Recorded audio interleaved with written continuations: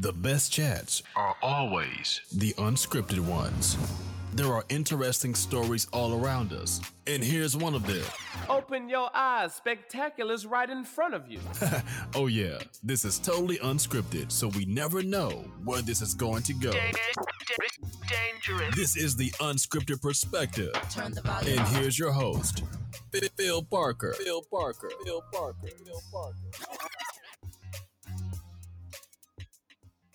Well, hello. Yet again, it's another episode of the Unscripted Perspective. Your host, of course, is me, Phil Parker. And this lovely evening, I am talking with an amazing guest. A first for the Unscripted Perspective. We have an astrophysicist, Ian Hall. Welcome to the show. How are you, sir? Good evening, stroke, good morning for me, Phil. Thank you very much for having me. Hi, everyone. I'm looking forward to this, actually. I don't do too many unscripted things in my life. So, this is a little bit out of my comfort zone, which is cool. It's like having your favorite beverage with a friend is what I always describe to anyone that wants to join the show. We kind of just go with the flow. For people who don't know who you are, obviously an astrophysicist straight out of the gate, everyone's like, okay, this is going to be different.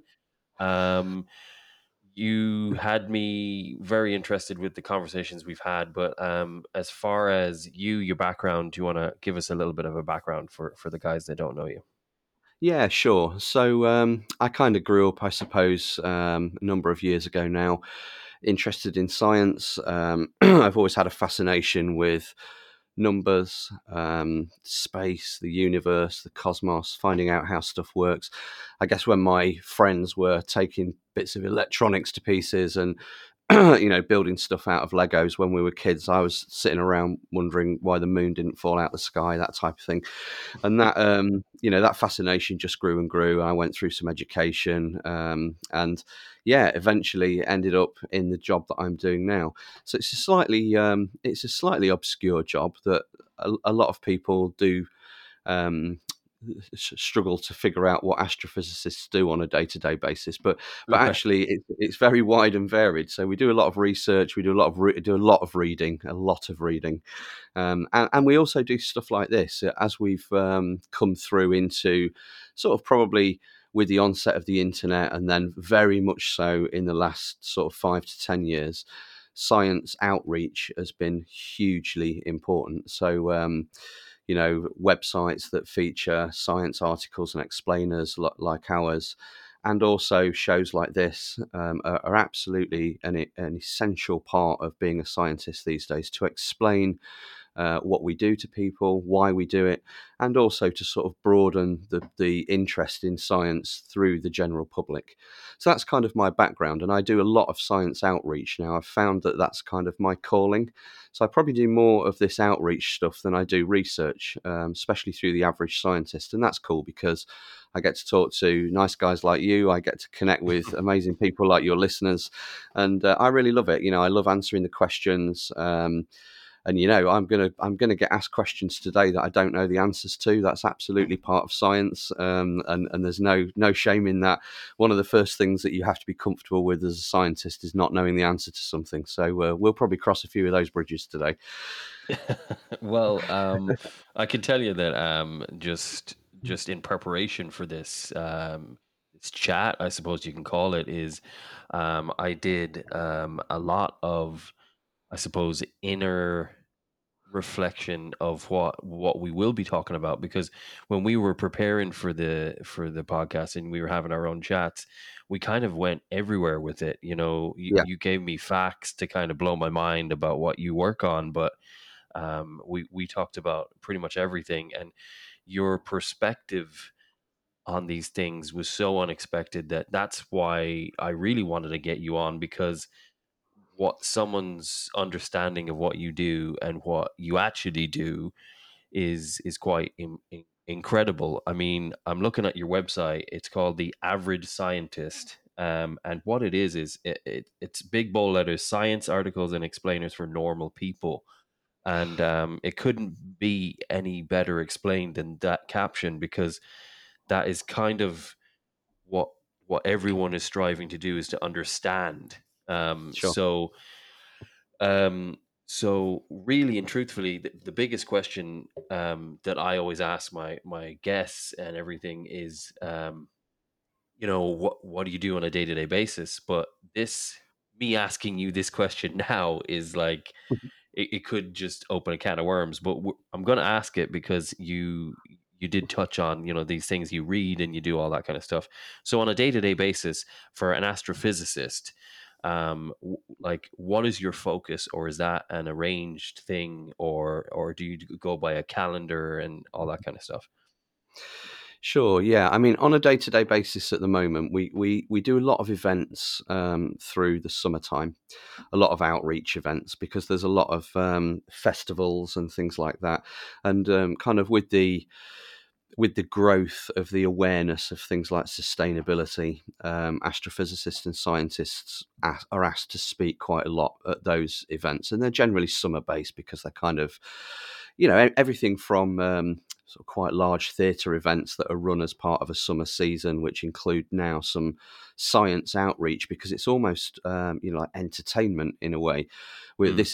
this has been kind of really brought to the fore by people like Brian Cox, who's on a huge world tour at the moment. Like it's this touring academic science show type thing, and that has sort of permeated down into smaller theatres and venues, and so people like me are asked to do those types of things quite a lot, and that tends to be a kind of summer season thing. So I'll be doing a lot of that type of outreach at the moment, so a lot of preparation for that, and a lot of distilling down of relevant information into manageable, easier to understand or easy to understand bite-sized chunks, attaching that with videos and things like that. So there's quite a lot of media production, a lot of outreach at the moment. But in terms of a day-to-day basis, I guess for research purposes, so we're involved in two research projects at the Average Scientist, and one is far more prevalent than the other, I suppose. So I'll talk about the second one first because I think this will be I think both projects will be of interest to your listeners.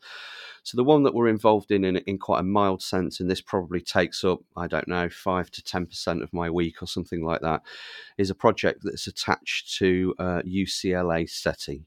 So if your listeners are not aware of what SETI is, it's the Search for Extraterrestrial Intelligence. So what we assist to do in this is we help with data. So we get a bunch of data that comes from UCLA, and we help to classify that into one of three types of radio interference. So I guess what you can think of this is casting a huge net into the universe and capturing all the background noise, and then sifting through that and seeing if you can find anything that isn't background noise. Wow. It's quite a large and complex and involved project. But I guess what we're actually searching for there at its heart is something like a radio signal or a TV transmission or a mobile phone exchange. That's what we would listen to. That's what we would find if we cast that net out and we focused on our planet. That's what we would find. We would hear radio signals. We would hear evidence of intelligence. So we're looking for technology in the universe, evidence of technology in the universe that doesn't belong to us. So okay, so we're going 100 miles an hour now, guys. Strap in. Here we go. Extraterrestrial activity. You've this is something that is a widely, and it's a massive, massive, massive following and interest for a lot of people, Yep. um, especially over in the US. Because you have the very famous Roswell incident. There's books, Yep. there's all that kind of stuff. I guess we could go into detail about facts and things that you're finding, but what is your belief system about extraterrestrial activity? And do you think, as a scientist and what you've discovered over the years, are we I'd hope we're not alone because it's a pretty big, pretty big universe to be sitting here. But with everything that's gone on, I'm a Star Trek watcher. I'm a Star Wars watcher. I'd love to think that some of that is based on maybe some kind of reality in the future where we are going to eventually find life elsewhere. But Sure. where are we with that now? Are we even close? Are we finding anything substantial? Are you being uh, moved into rooms with darkened windows and discussing things that we shouldn't even be talking about today? No, I'm not. Sorry to disappoint everyone. I mean, it might be worth, Phil, just brushing on the other project that we do there as well, because it's intrinsically linked. So before I answer that question, I'll quickly run through the research project that takes up most of our time here. And this is a project called Planet Hunters. So it's very closely connected. So what Planet Hunters effectively does is take, and again, we help with the classification of the data. So it takes data from NASA hardware, so historically from satellites such as Kepler, but more recently satellites such as TESS. So the TESS satellite is the Transiting Exoplanet Survey satellite. And what this does is it looks at stars beyond the Milky Way galaxy. So beyond our galaxy and away from our sun, it will find a little tiny point of light in the sky, and it will look at it for a little while and measure how bright it is. And that if we can imagine that brightness, it doesn't really matter how we classify that brightness, but let's say we say that the brightness of that star is 10, whatever 10 means. And after a while, what we hope to see is the brightness of that star reducing slightly. So it might reduce down to 7 for a little while and then pop back up to 10 again. So what that's telling us is that something has passed between the star and Tessa's camera to block a little bit of the light that's being emitted by that star. And what that is usually is a planet that's orbiting around that star. So that's where the transit part of the TESS satellite comes in. Exoplanet, for people that don't understand that term, it's really easy to understand. It just means any planet that isn't orbiting our sun. And then survey satellite, obviously, that's exactly what it's doing. It's surveying these. So we look at these transits and we try to classify them into various different types, if you like. So there's a lot of what we would call false positives. So that's kind of weeding out anomalies and errors and things like that. But every now and then we do find real planets, and we've found thousands and thousands of those. And it does feel like something that we should have known 200 years ago, 300 years ago. But actually, the frightening reality is that up until the early 90s, we thought that we were the only planetary system in the universe. Can you believe that? That's incredible, No, isn't it? not really. Doesn't even feel Because I that long ago remember to me. Star Trek was out in the 80s. So, I mean, Yeah, well, that's a classic example of how science fiction morphed its way into science fact, just with right. the onset of these discoveries. So that's the other project that we get involved in. So what are we really doing there? What is the point of this? Well, what we're doing is we're looking for exoplanets that are orbiting stars outside of the Milky Way galaxy, and we're looking specifically for those planets that are orbiting in what we would call the Goldilocks zone. And the Goldilocks zone is an area around the star that is not too far away to make the planet so cold that any water would freeze into ice, but not too close so that all the water would evaporate into a gas, steam. So we're Right. looking for a planet that's orbiting in an area that's not too cold, not too hot, Essentially that's just habitable. right. Habitable, that's exactly right. Yeah, that's exactly right. So we're looking for Earth-like planets. Right. So to loop back round to your question, do I think that we're alone in the universe? Because these two things, and it's important to distinguish the difference between these two projects, because they sound like they're doing the same thing, but they're not doing the same thing. The Exoplanet Survey project is looking for life. The UCLA SETI project is looking for intelligence, and those two things are incredibly different. So Yeah. the search for life could be microbial, It could be carbon-based life. It could be silicon-based life. It could be any kind of life. What we would be ecstatic if we sent astronauts to Mars and found bacteria on there, or even fossils on there, evidence of past life. The SETI project is looking for intelligence, evidence of a technological civilization. So that's the distinction between the two. What is my opinion on that? My opinion is, if you were to ask me, are we alone in the universe in terms of life? I would say overwhelmingly not.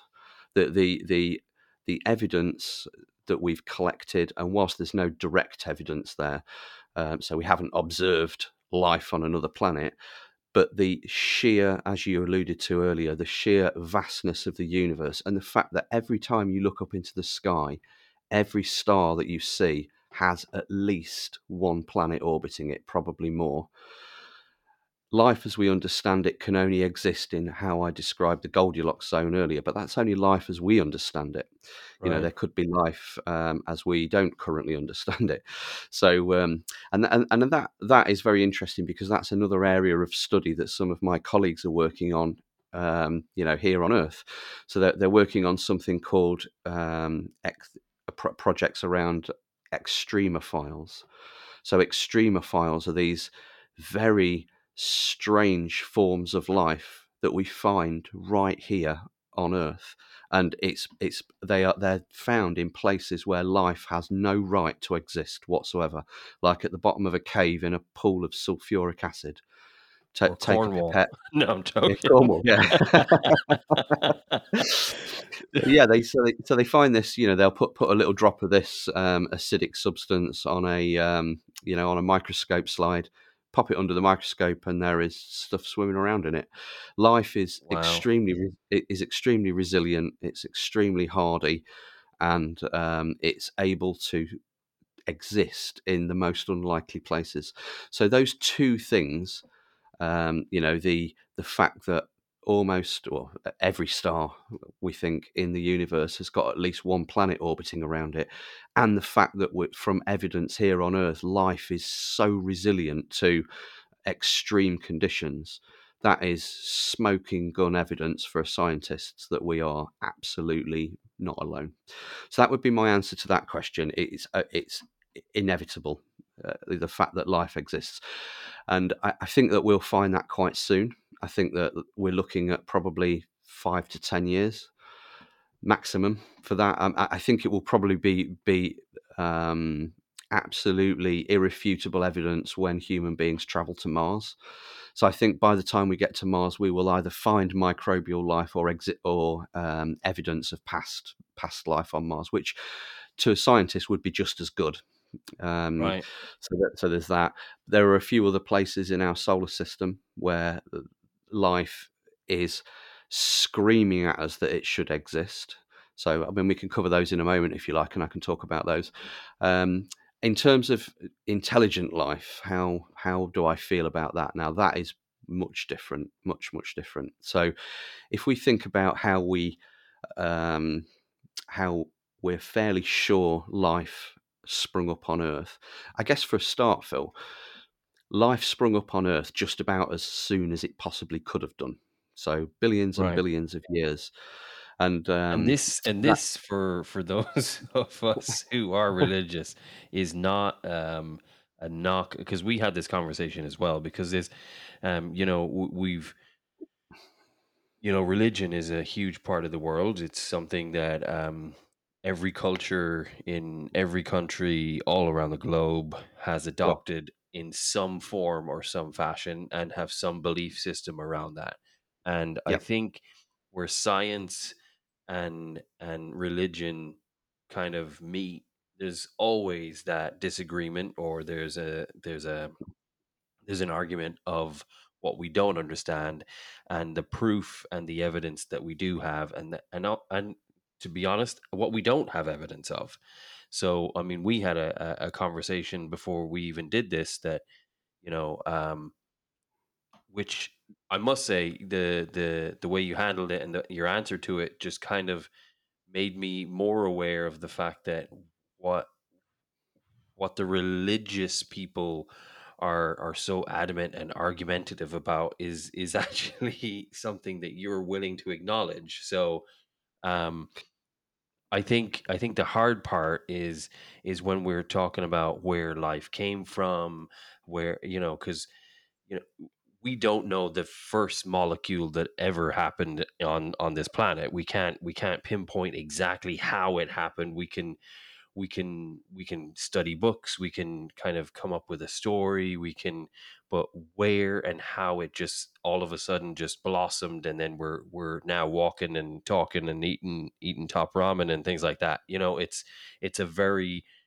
it's very interesting, but also I suppose it's why scientists and everyone in that field exists, is because there really isn't a definitive answer of where life actually started and came from. We know the path it took. We know that it had a very an evolution of sorts, where we were, there was reptiles and there was fish and there was all this. You can go through it, but to where it literally just existed is very hard to pinpoint, and that is where the argument and the discussion begins. Is, God created the earth and all that. We can go through each religion and find their theory. There isn't an argument that is definitive on the scientist side to say that that is incorrect.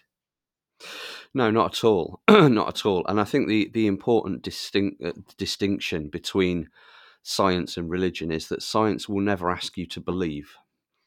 So there's no belief in science; it's all evidence, and that evidence is empirical, repeatable, testable evidence.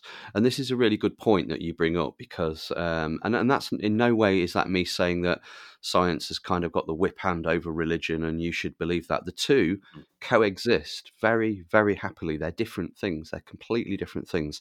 Science will never ask you to believe, but it that is the beauty of it. It's a framework of knowledge which is built upon over generation and generation and generation.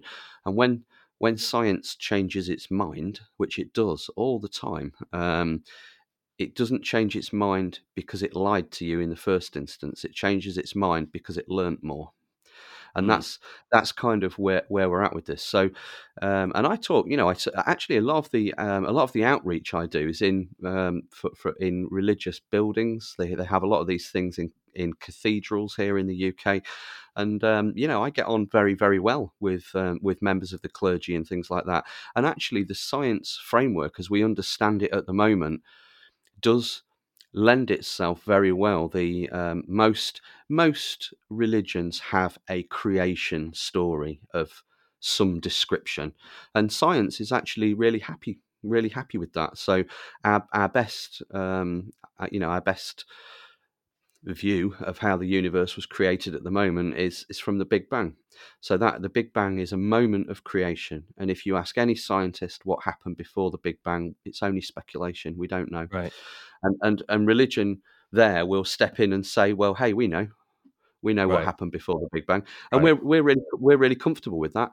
We're happy for any religion to tell us what happened before the Big Bang, because nobody's idea is any more accurate than anyone else's. It goes from science fact into a belief system beyond there, and actually that's where scientists usually.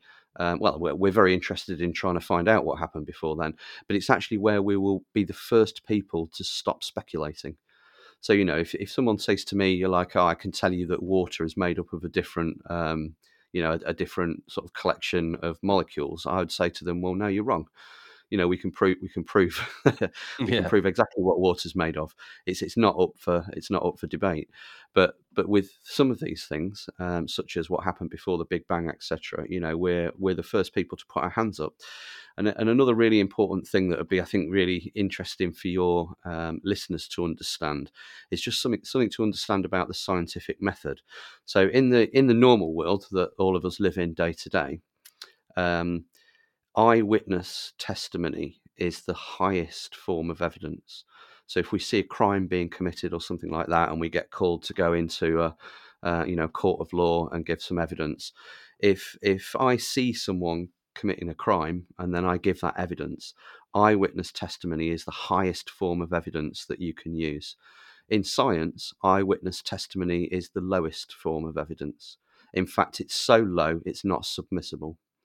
So if I say to my colleagues, I observed this happening, they'd say to me, that's great. Set me up some experiments so I can see it for myself and repeat it again and again and again and prove it. So we're not into speculation at all. In fact, we don't even trust one another individually. Jesus. That is the scientific method. So, when we say things like, okay, we've got a pretty good guess how the moon was formed. So we don't know how the moon was formed definitively because we weren't there, but Right. we can get to a percentage of accuracy by saying, I think the moon was created under these circumstances because we have observed similar things in the universe, other processes, that type of thing. So that's where we kind of sit with the whole religious framework, and actually we work very well with the religious framework. It generally, the religious framework likes the Big Bang Theory because there's a moment of creation, and as I mentioned, we're totally happy with that, and we're very happy for religion to explain what happened before there, and until such a point as we know better, which might be never. Well, I think, I mean, it's. I hope for my listeners that that is an open door to understand and maybe give more time to the scientific field, because I think science is always going to be important for humanity and for just the world around us, because we need it for explanation and to find out the truth and facts, like you keep saying. The fact that the repeatable side of it is amazing, and the fact that eyewitness testimony is the lowest form of proof is is another shocking detail to hear, because I mean, like you said, it's crime is if I see someone committing a crime, then that's it. It's over. Um, Yep. so yeah, I mean that's baffling, and like I've said before, it's amazing to me that you guys, astrophysicists, scientists, are out there doing the hard work, and it's essentially. For a while, it was the religious community was just like, no, we don't want to hear any of it. It's all BS. There's nothing we want to hear. I don't believe any of it. Everything was done by this and whatever. But there has been a shift in willingness to hear and learn and just acknowledge the things that you're finding, Sure. because I really do feel that the what we can explain, and also the fact that people are less um they're not followers. We're not sheep anymore. We want to know. We want to know what we want to know, and it's there's a lot of things that we want explained, and the just because is not an answer. So there's certain things that we as people are willing to accept as a belief system, but the rest we want facts. Like for me, religion has always been part of my life. I grew up in Ireland. Catholicism is something that's huge. Do I ironclad believe in everything that's said? No, but that's the beauty of religion. It's your own belief system, right? But Sure. everything else, I want to know. Like I love watching.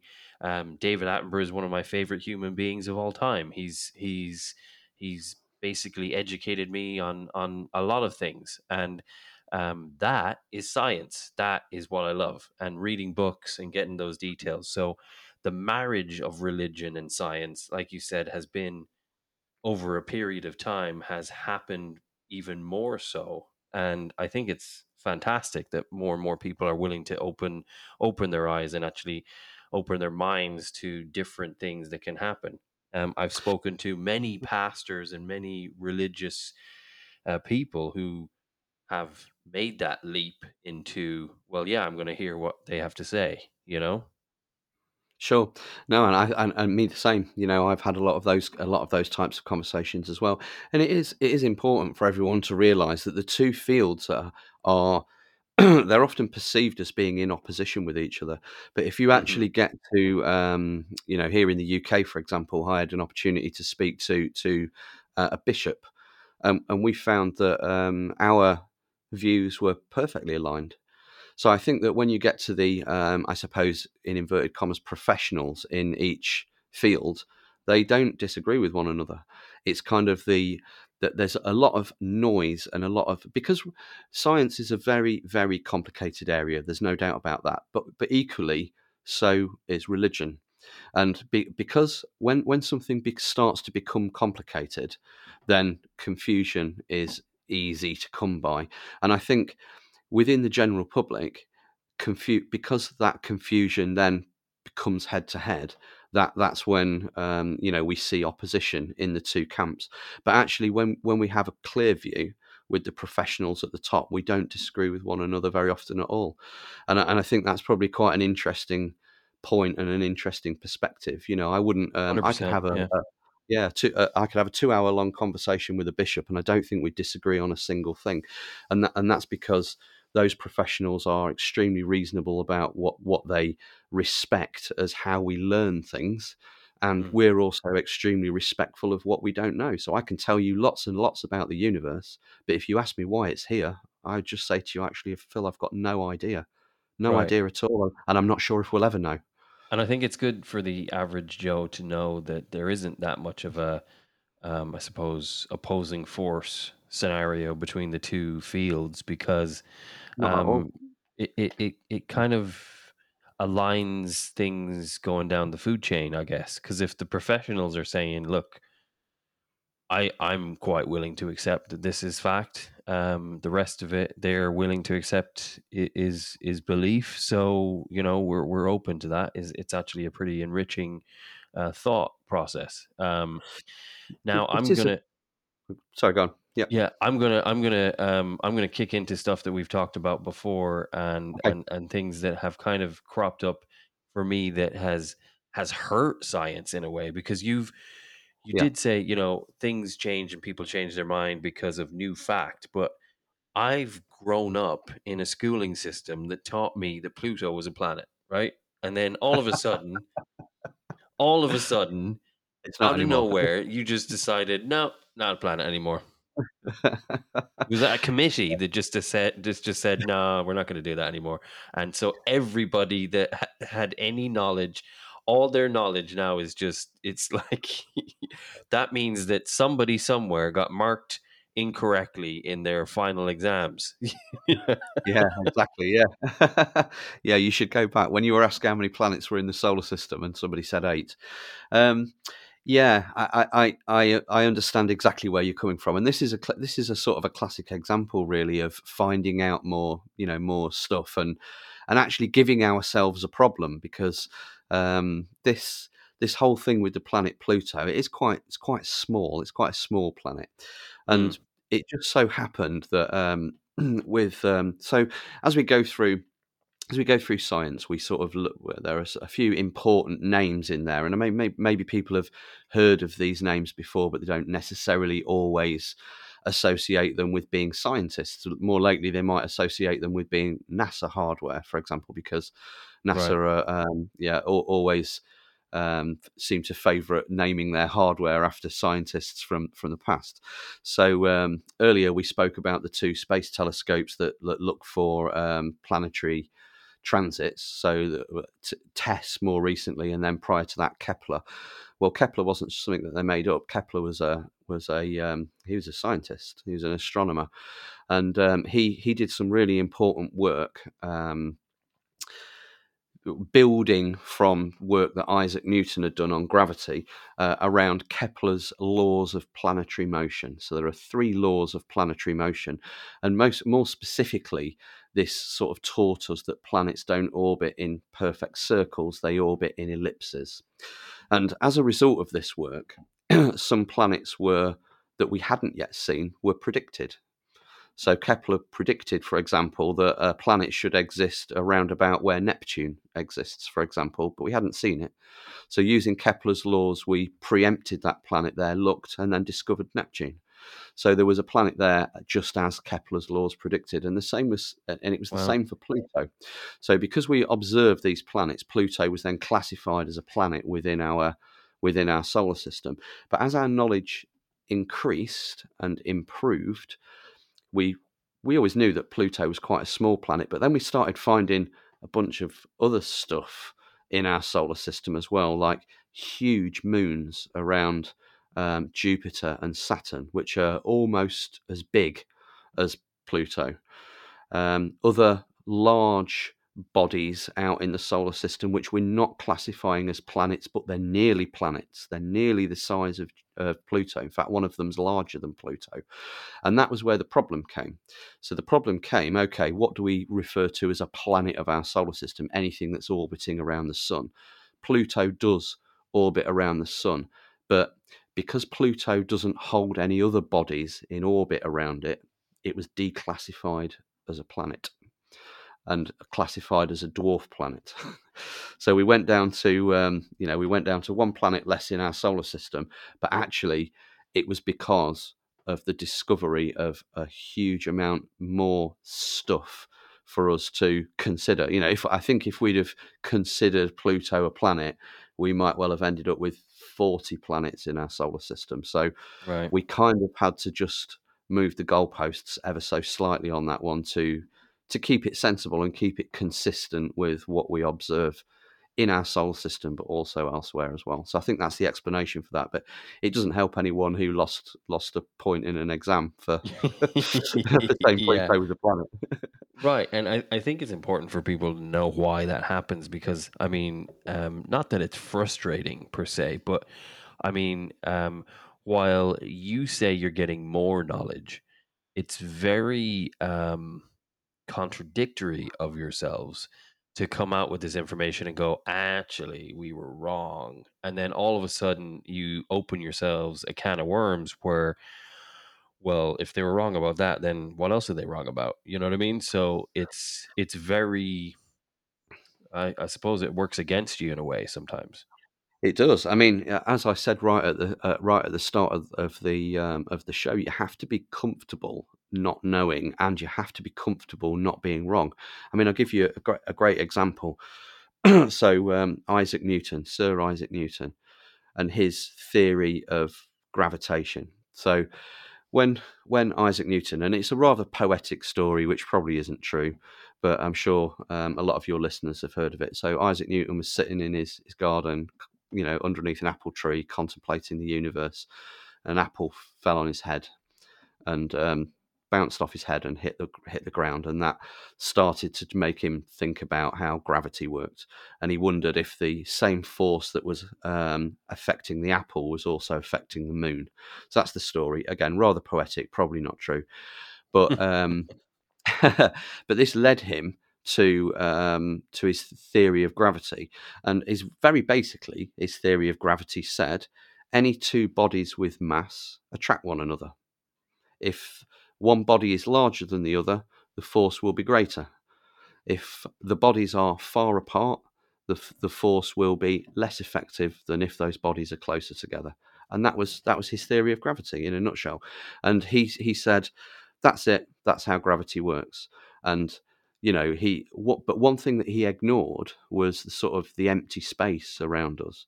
And he said his view of gravity was that all of these gravitational effects happened inside a great big box of nothing. And that was his view of gravity, something that we still teach in universities today, but it's wrong. But it's absolutely wrong. Albert Einstein came along in 1915 and he said, I like that. I like the bit about bodies with mass attracting each other, but you're wrong about the empty space. It isn't nothing, it's something. And obviously Newton wasn't around to defend his theory anymore, but Einstein went on to teach us that the empty space, or the seemingly empty space around us, isn't nothing, it's something.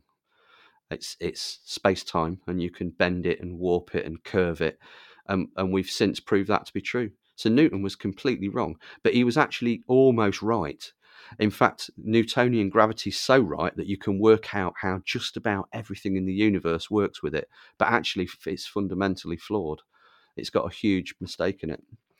And that's that little tiny bit of explanation, which I kind of guess, Einstein's relativity, space-time, goes on to explain a bunch more stuff that at the time was probably only interesting to scientists, but now is becoming more interesting to the normal person as we get smarter and we're able to think about the implications of that. Because actually, the two theories, if you like, they were explaining the same thing. They came to the same end result, and only in a particular set of circumstances would it be necessary to understand that Einstein's theory of gravity was different. So you have to be really comfortable being wrong.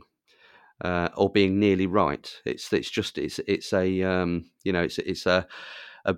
of the great joys of science is having one of your colleagues or one of your peers, or I guess someone in the future, proving that what you discovered was not actually quite right, because it means that we're learning more, and that's science is the study of learning. I think every man listening to the podcast is already comfortable being wrong if they're married. So there we go. What I guess my next question would be, being we just talked about Pluto and the impact that change had on the educational system, because you're Yep. changing textbooks. Do you find yourselves getting, or not specifically you, but the field obviously is involved in the educational system. Yeah. So what parts do you play the most, and I guess is there certain topics that you just steer clear of, and there's different experts that deal with that kind of stuff, or is because being an astrophysicist, you're kind of in everything really, other than history, I suppose. Yeah, I mean, even in history as well, there's plenty to learn from, history, I guess. And I suppose this is another good point, actually, which does touch back on what we were discussing on the sort of difference between science and religion. And it also fits quite nicely into where the average scientist's website sits in there as well. So can I explain a really complicated subject to you, like string theory? Yeah, absolutely I can. Will you understand it? Sure you will. String theory is not difficult to understand at all. Most science topics are not difficult to understand at all. People think that they're complicated, but often they're not. I could explain to you Newtonian gravity or space-time or string theory or quantum mechanics. All of these things, they're not difficult to understand because the concepts at heart are very simple. What's difficult is proving that that's what's happening, and that is the big problem that people have. So I'll say to you, okay, here for example is Einstein's space-time. I will explain it to you and say to you that's absolutely how it works. We know that, and you've got two choices there. You can either believe me, or you can go away and learn the math, prove it for yourself. And that is the stumbling point. And, I guess at that point, science does cross over into a slight belief system, because I'm saying to you, you're going to have to trust me on that one, Phil. You don't have to trust me, because you can go away and prove it for yourself if you want to. But and that is where we get into a range of people that, can't for whatever reason or won't. But we're not asking you to believe us. We don't mind if you believe us or not. The great beauty of science is it doesn't care what you think. It's just the same anyway. So I think that's the that's the that's the position. So I think, yeah, you have to be comfortable being wrong. The difference between believing and knowing, unfortunately, is where it starts to get difficult. And in terms of what fields do we work in education, you need that framework. You absolutely need that framework. So that education process starts quite early on, and it would go through quite a lot of mathematics, unfortunately.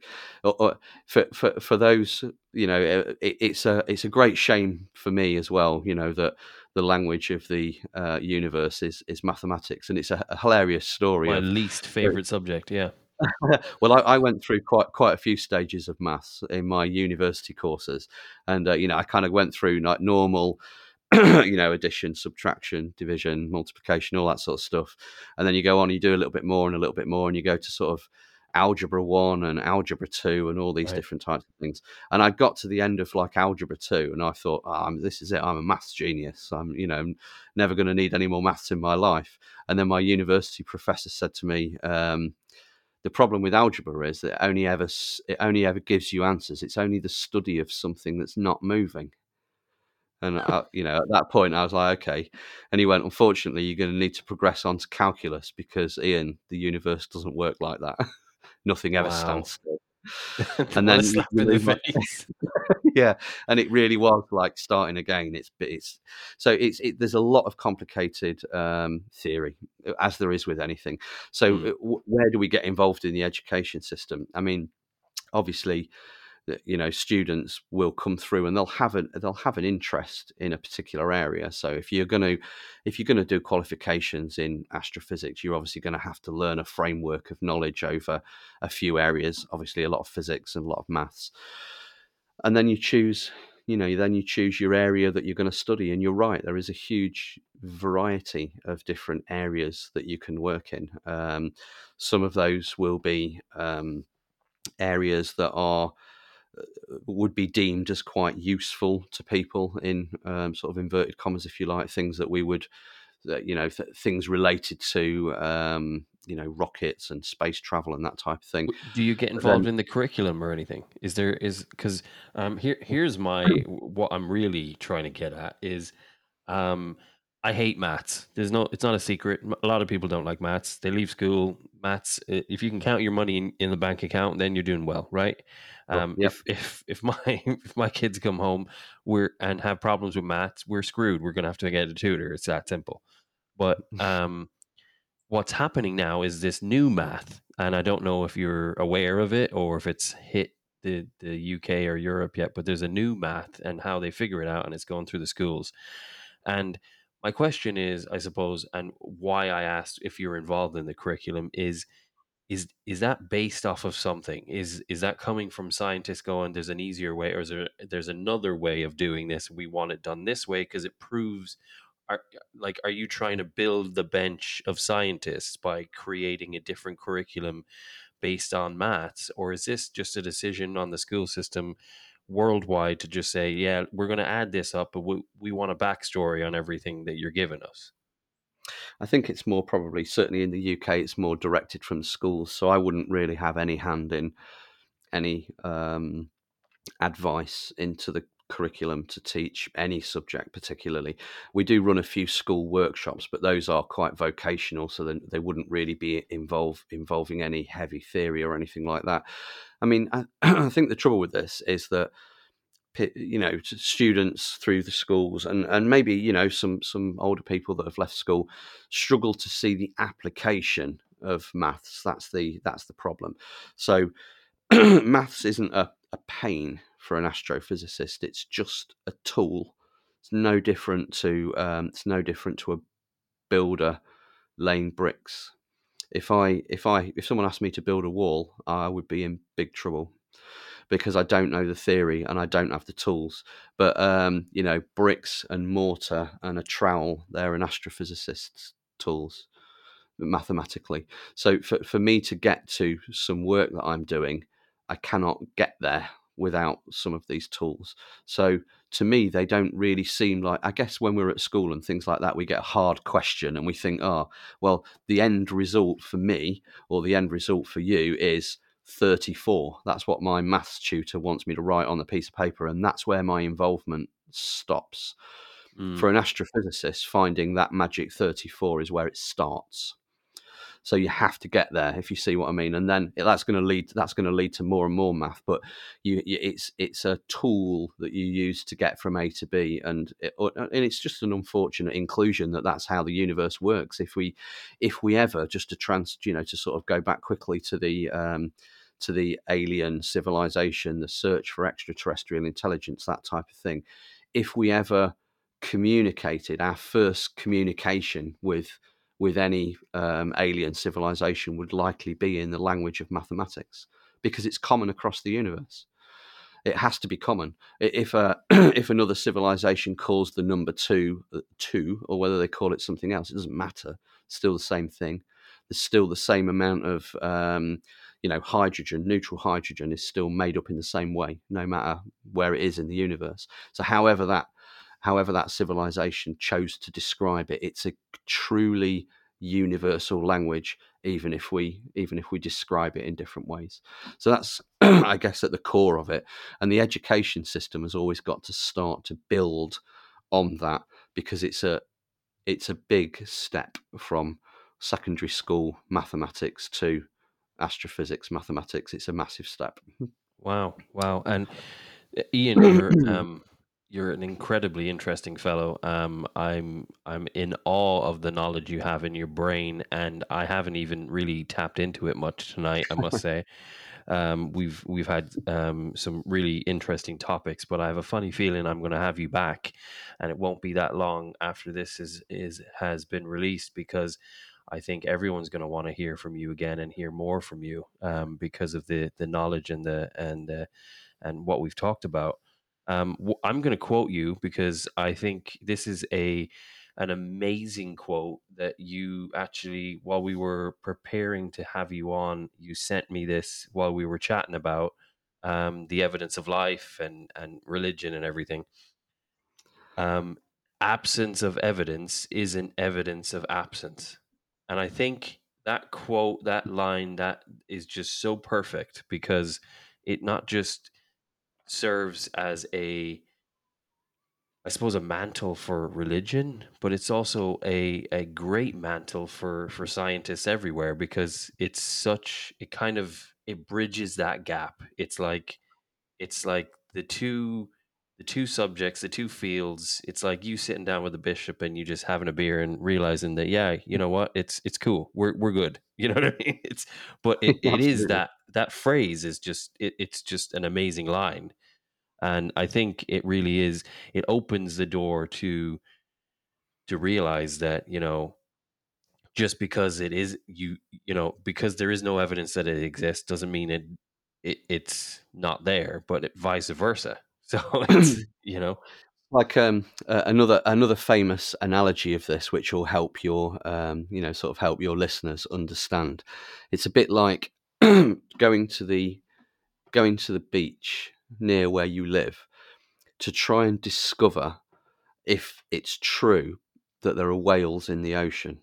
Because I don't know about you, Phil, but I've never seen a whale, not in real life, not in the ocean. So I'm relying on David Attenborough's word or yeah. someone else's word. So I'm going to go to the beach near my house and I'm going to scoop up a jam jar full of water. And then I'm going to look in that water and not find any whales in it. So I'm going to tell the rest of the world there's no whales in the ocean because I can't see any in my jar of water. Absence of evidence is not evidence of absence. That is that's just amazing. Ian, we're closing in on the hour, and I know it's late here, but it's early there, and I'm very conscious of time and your battery in your camera and everything. For those of you, the listeners that want to hear more, definitely, you can guarantee Ian is going to be back, because I'm going to make it happen. But also, to hear more, he does have a website. So Ian, give us some ways to contact you, to get more info, your website, everything. Sure, thanks. So you can visit our website. You'll find us at www.theaveragescientist.co.uk or .com, whichever is your preference. We're also fairly active on social media, so you can find us on Facebook, Instagram, YouTube, and TikTok. We've got a bunch of videos that we've made on the website, which are quite interesting watching. Tons of things to read. We also have our own podcast, so that's quite a recent thing, but we've had a couple of episodes there where we've talked about life elsewhere in the universe in episode 1 and black holes in episode 2. So yeah, you can find us all there. And if you are anywhere in the UK, if you are listening from the UK, we do have a bunch of live events which we are conducting throughout the summer and actually also into the autumn as well. And details of those are on the website under the Task Talks tab. So that's where you can find us. That's amazing, Ian. You're a fantastic guy. I really appreciate you being on the podcast. I'm promising things that I haven't even agreed with you yet, but I'd love to have you back because you've definitely you've just blown my mind, and we really haven't really touched on some of the subjects that we were chatting before the show. But I hope this is a good entry level for the guys who are listening and gals who are listening to, like, really just look you up and find out some more. The big sentence that's on the front page of your website is science articles and explainers for normal people. You can call me normal. And Ian is I don't know what the alternative to normal would be that isn't derogatory. So we're just going to say you're just super smart and people generally use the word nerd, Phil. That's still nerd. a thing. yeah, I don't know. If you're a We're nerd, right. then we're going to have to reclassify that or something. We're going to pull a Pluto on it and do something different. Well, guys, that's been another episode of The Unscripted Perspective. Ian Hall has been our guest this evening. Don't forget to go and check out his website, theaveragescientist.co.uk. It is incredible. There's some great stuff on there. You will find me again next week with another incredibly interesting guest, and we will speak to you then. Thank you so much for listening, and be sure to leave us a rating or review on your favorite listening platform. Be sure to keep in touch with us on Facebook and Instagram at The Unscripted Perspective, or you can visit us at www.theunscriptedperspective.com.